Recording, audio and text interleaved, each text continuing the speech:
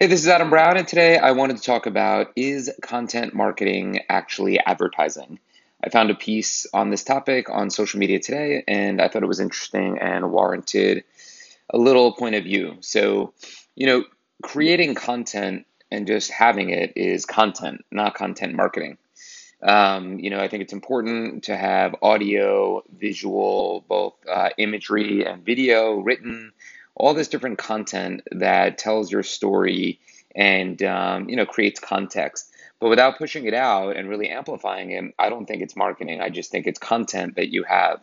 It talks about Zara Curtis, who's the director of content for IAG, and her position was no, content marketing is not advertising. She describes advertising as tell and sell, like this is what you need and here's where to buy it. And content marketing is more about tell stories and show. I would take this a little bit further, right? Like I think everything that is sold today needs content marketing. You need context.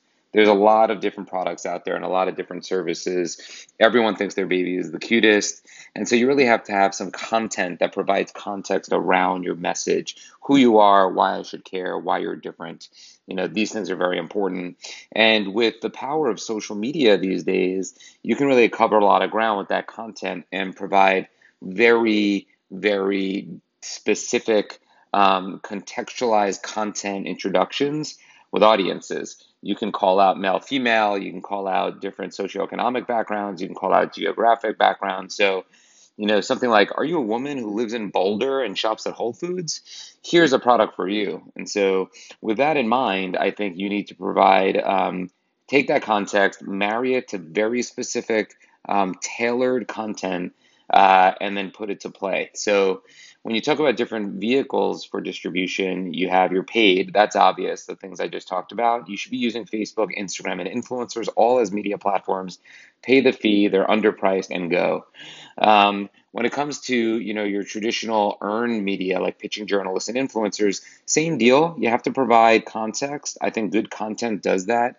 You get it in front of them, and hopefully they can take your message and then push it out there, amplify it, and then you get earned media.